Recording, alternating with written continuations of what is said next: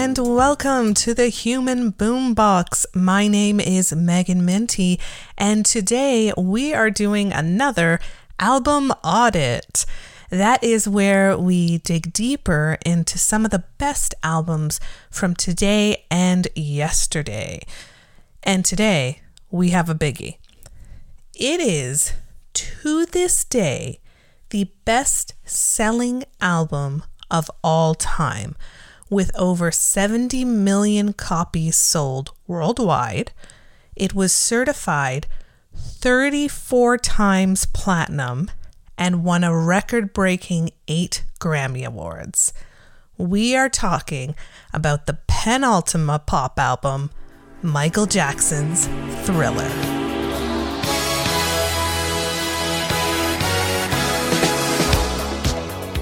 It was released on November 30th, 1982 by Epic Records and was Michael Jackson's 6th studio album. And it was produced by none other than Quincy Jones himself, who worked previously with Jackson on his 1979 album, Off the Wall. Jackson wanted to create an album where every song was a killer. That's in his words. With the ongoing backlash against disco, he moved into a new musical direction, resulting in a mix of pop, post-disco, rock, funk, and soul sounds. And boy did he. The classic album cover with Michael in the white suit, that if you pulled out the album cover, it showed him with a baby tiger by his leg. It literally made him the biggest star in the world. It stayed a record of 37 weeks at number 1 and gave us 7 hit singles. And those 7 singles are what we are going to look deeper at today. So let's start this album off with track number 1, the aptly named Wanna Be Startin' Something.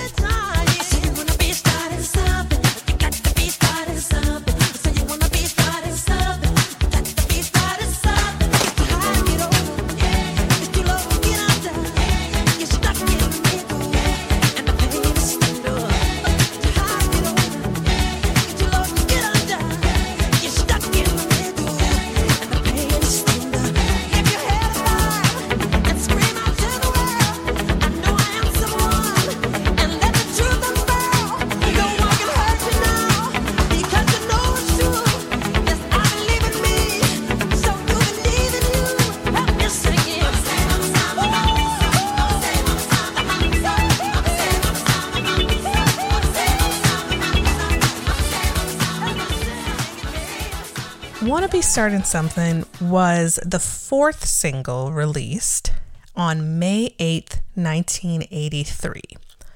The lyrics pertain to strangers spreading rumors to start an argument for no good reason, something I think at some point we've all dealt with. The song is characterized by the complex rhythm arrangement and that distinctive horn arrangement. So, if you notice that it kind of evokes the disco sound from the previous album, Off the Wall, that's because it was actually supposed to be included on that album.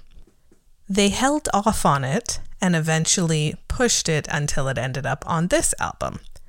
And even before that, Michael actually wrote it for his sister, LaToya Jackson. And it was about her troubled relationship with her sister-in-law. Now, don't ask me which one. There are many Jackson brothers.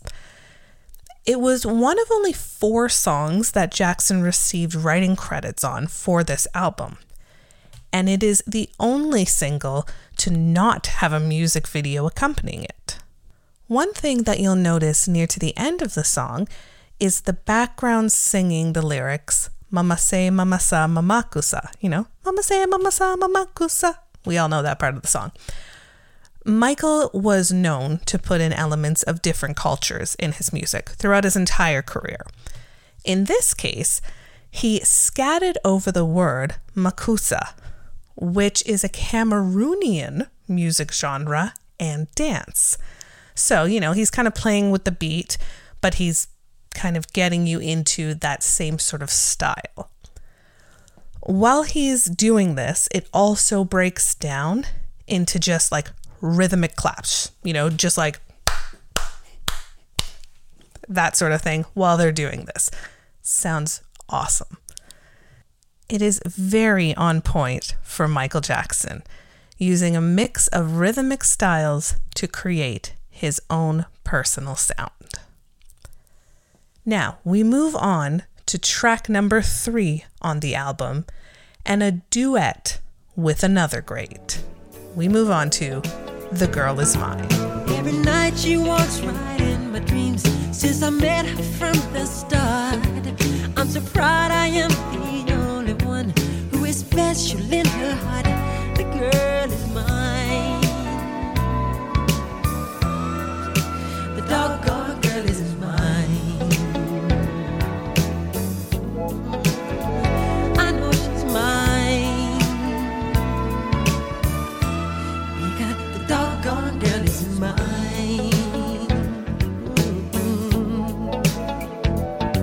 I don't understand the way you think, saying that she's yours, not mine. Sending roses and your silly dreams, really just a waste of time, because she's mine.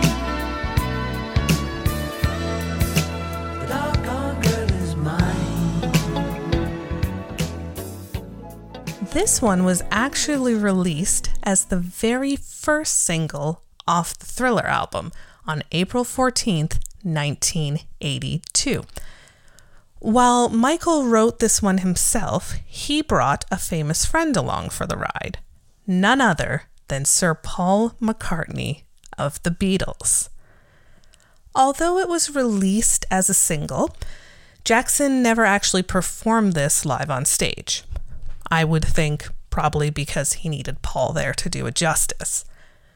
Jackson said that the recording of The Girl Is Mine was one of the most enjoyable moments in the studio he had had. He said that working with Paul was pretty exciting and they just literally had fun. They actually recorded the track and vocals pretty much live at the same time, which is amazing. It's not really a thing that's done in the studio much. The song itself has a dance pop ballad feel and honestly kind of cheesy lyrics sometimes. The main hook is "The doggone girl is mine." That sounds like your dad talking. It's like that shoulder wagging, snap your fingers to the beat, last song at the dance kind of groove. Interestingly enough, after they recorded this song, they had a little bit of a falling out. See, Paul gave Michael some, I would say, good business advice. He told him that he should look into buying music catalogs of other artists. There's some good money in there. And Michael took that advice and bought most of the Beatles catalog. Bad form, Michael? Maybe, maybe not. Track number 4 moves us into the 1-2 punch middle part of the album, starting with the title track, Thriller. It's close to midnight. Something evil's lurking in the dark. Under the moonlight, it feels like that almost stops your heart. You try to scream, but terror takes the sound before you make it. And you start to freeze as horror looks you right between the eyes. You're paralyzed, 'cause this is daylight night, and no one's gonna save you from the beast about to strike. You know it's daylight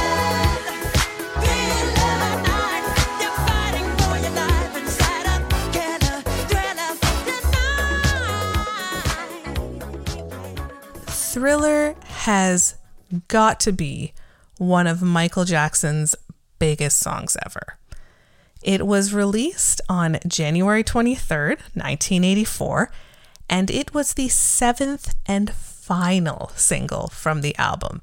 I mean, way to go out with a bang. That's the way to do it.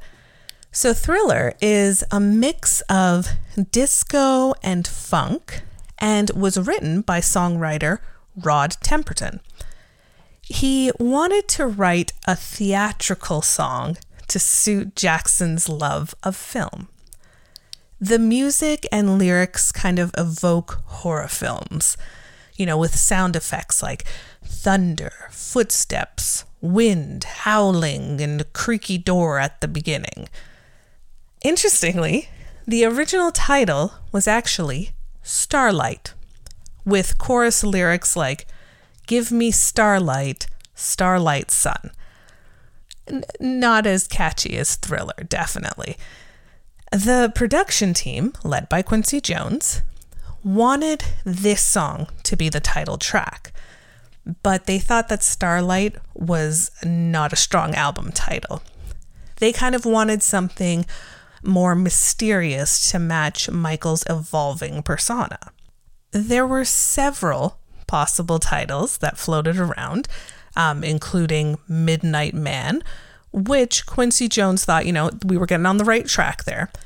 But eventually they settled on Thriller because of how it sounded coming out of Michael's mouth. Temperton kind of envisioned this spoken word sequence for the end of the song, and it was decided that they should have a famous voice from the horror genre to perform it. And they decided on Vincent Price. Now, if you don't know who Vincent Price is, look him up. He was like an actor who was known best for horror films like House of Wax or The House on Haunted Hill. If you think horror, think Vincent Price. Now, I'm not usually too much for a spoken word in songs, but this one is almost absolutely necessary. Like, it gave you that this is a horror film kind of vibe. And though you fight to stay alive, your body starts to shiver, for no mere mortal can resist the evil of the thriller. This song could have been Bank just on its own, but it was accompanied by probably the most famous music video ever. It was a 13-minute short film with a budget of $500,000. That is more than any other music video at the time. So it had everything. It definitely had a lasting impact on pop culture, from Michael's iconic red leather jacket, right, to the infamous dance with the undead that I'm sure everyone learned in the 80s. I know I did. It also had that last part, after Vincent Price is done speaking and doing his whole thing, where you thought Michael was a normal boy trying to save the, nice girl, and then he turned around and it was like, and he's just like this wolf boy, which as a toddler or a small child freaked me the hell out, but it's so cool. It's the song that's played on loop during Halloween season, and it is a masterpiece. Moving on to track number 5, we have another iconic song in Beat It.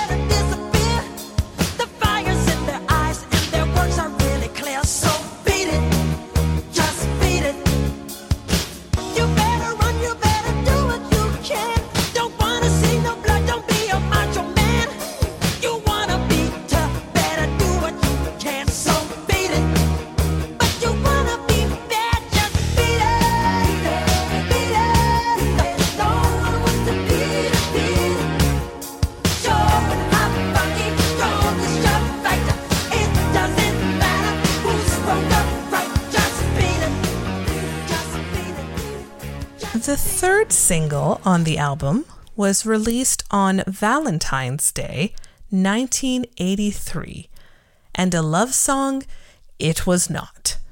Quincy Jones had encouraged Jackson to include a rock song on the album, and this was a first for Michael.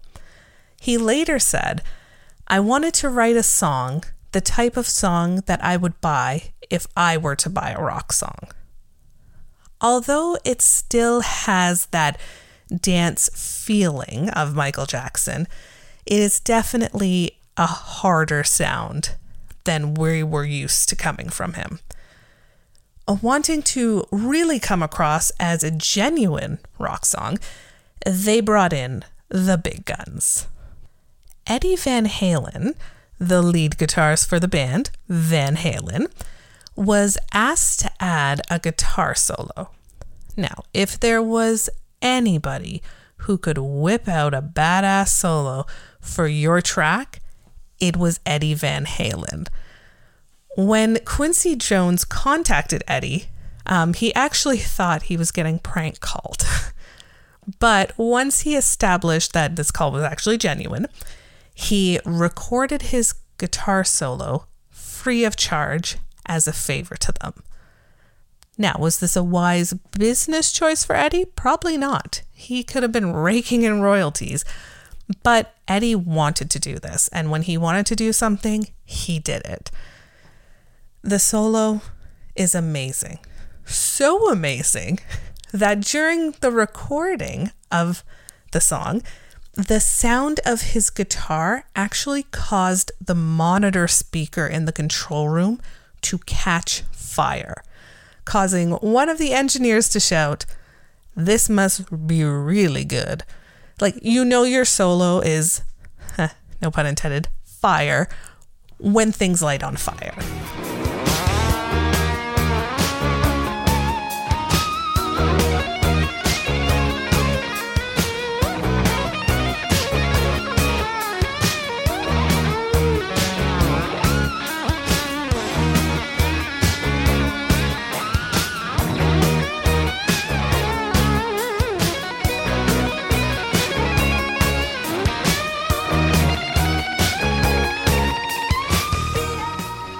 Of course, this song has another iconic music video that is described in the best way possible.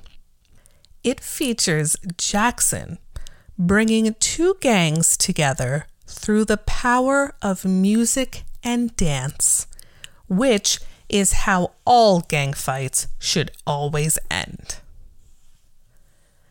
Up next is track number 6, a song with an iconic name, simply Billie Jean. She told me her name was Billie Jean, and she caused a scene.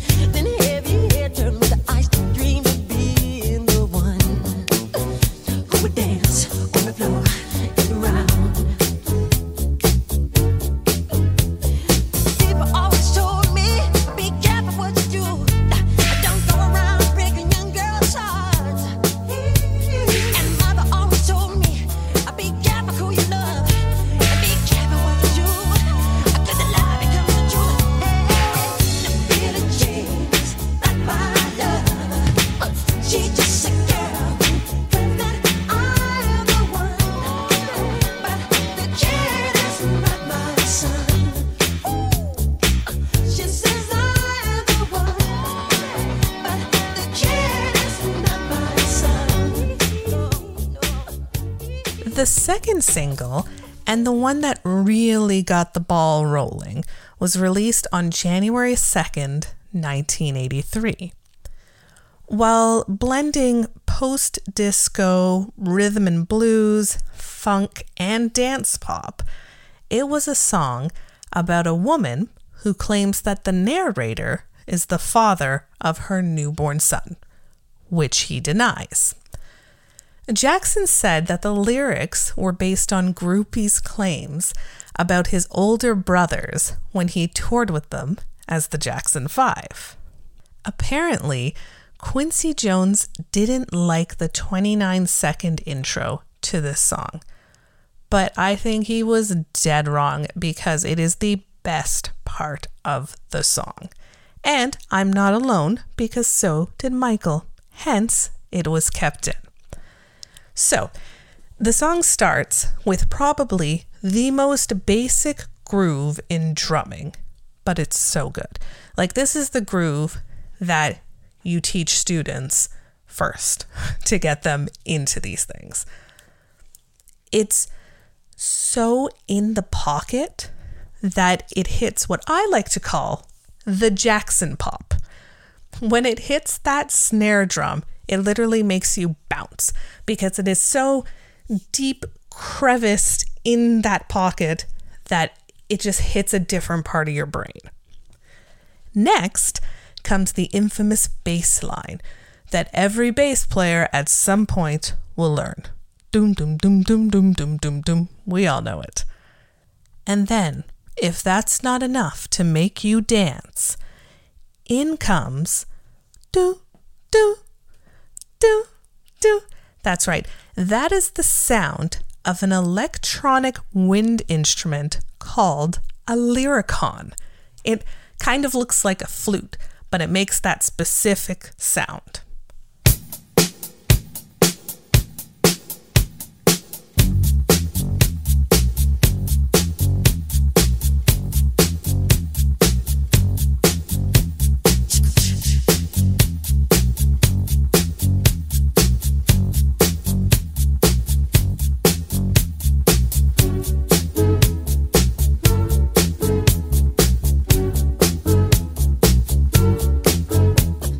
Quincy Jones was also worried about the name of the song.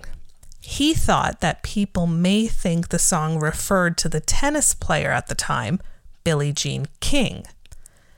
Jackson, however, refused to change it, and through the years, many people have thought that Billie Jean was an actual person.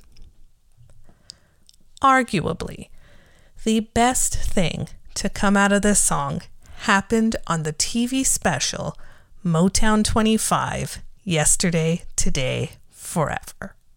While he performed this song, he introduced his most iconic look for the first time.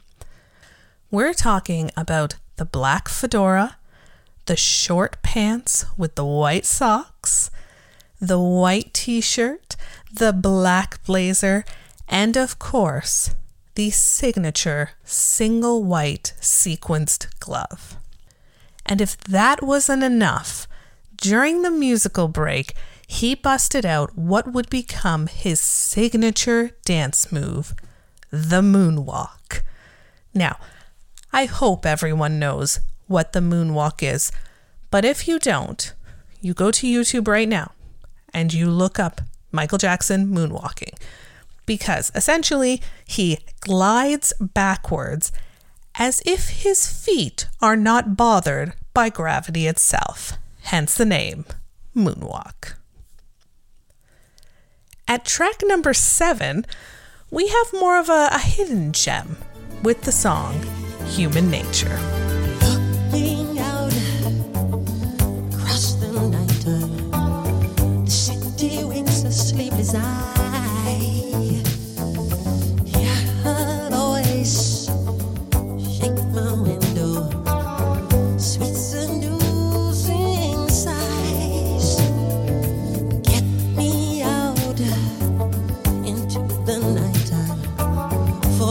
Won't hold me tonight.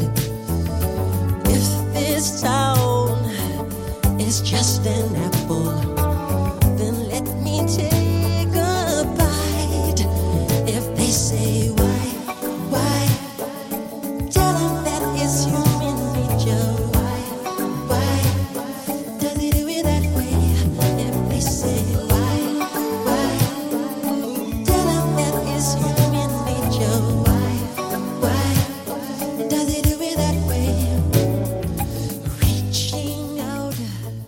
The 5th single from the album was released on July 3rd, 1983. It was written by Steve Porcaro of the band Toto. You know, the people who brought you the song Africa. You know, I bless the rains down in Africa. That's right, that song. It was obviously offered to them first, but they passed on it because they preferred a stadium rock-oriented song. It then was accidentally put on a demo tape of songs Porcaro wanted to give to Quincy Jones. At the time, he didn't have any more blank tapes, so he had the demo of Human Nature on one side. So what he did is he just recorded the demos he wanted to give Quincy Jones on the other side and then labeled it "Listen to this side only." Now, as Quincy is listening to them, he really didn't think any of them would really fit the album. But he had an auto reverse setting on his tape deck. So it meant that once one side was fully complete, it would auto reverse to the next side. And then he heard the demo of Human Nature with basically just some scratch lyrics on it. Just like a why, da da da da da da da da, that kind of thing. They put some new lyrics to it, and the rest, as they say, is history. Although it's a slower song, it's such a groove. You have those echoing whys, it's like why. That's my interpretation of echoes in the chorus. But I think the best part of the song is like just randomly in the middle, he kicks into that really high part, that oh why, like so good. I sing that out loud every time I hear this song, and that's why Human Nature entered into the top 10 of the Billboard charts. Let's finish this with a bang, shall we? With track number 8, named PYT, parentheses, Pretty Young Thing. Where did you come from, baby? And ooh, won't you take me there right away? Won't you, baby? Tenderoni, you got to be. Spark my need, just sugar fly with me. Don't you know now is the perfect time? We can make it right near the city lights. When the night is the love and pain. Let me take it to the max. I want to love you, pretty young thing. You need some loving, to the love and care, and I'll take it there, girl. I want to love you. The sixth single was released on September 19th, 1983. There was an original demo written by Michael that Quincy Jones actually passed on. However, he did love the title and wrote an entirely new song around it. So it had that disco-infused kind of funk to it that Jackson made famous. When they recorded the backup vocal, the engineer actually had Jackson positioned at different distances from the microphone to record each track. This got them the kind of thicker sound in the middle. Another cool fact is that in the bridge, when Jackson is talking to the Pretty Young Things, the part where he's like, pretty young things, repeat after me. I said, na, na, na, na. That part there. The female voices that are the Pretty Young Things are that of his two sisters, LaToya and famously known Janet Jackson. PYT was actually never performed live by Michael Jackson, which honestly is a pity because it is such a banger. Now, this is usually the time that I would choose my rogue pick from the album. But I'm not going to do that today, and this is why. The album only has 9 songs on it, including the 7 singles we already talked about. And the other 2 songs honestly, well, I don't really like them. So, I don't know. They're extremely average in every way. And I want my rogue picks to be songs that I think you would like and that you may not have heard of. Now, I don't think they're bad songs, and I don't think it harms the album at all, because the other 7 songs were so good that to have 2 mediocre filler songs, not bad at all. However, it is time for the Human Boombox to put my 2 cents in. That's right, out of the 7 tracks that we talked about today, I am going to rank them from 7 to 1, my opinion of what I think are the best songs. So here we go. At number 7, I have The Girl Is Mine. Quality song with a Paul McCartney feature, but just in comparison to the other songs, it just can't reach the heights that I would like it to reach. At number 6, I've got Wanna Be Startin' Something, cool song. Number 5, I've got The Banger, PYT. At number 4, I have Human Nature. I don't know, something about that song, it reminds me of my childhood, so it always ranks a little higher. With the top 3, I've got number 3, Beat It, number 2, Thriller, and my favorite song on this album has got to be Billie Jean. It is so good. Now, I want you to let me know what your favorite song was from the Thriller album on all of our social medias, Instagram, Facebook, Twitter, at the Human Boombox Pod.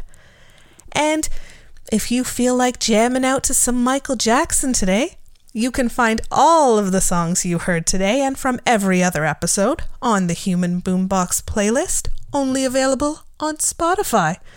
I want to thank you so much for joining me. This is Megan Minty, and I am the Human Boombox.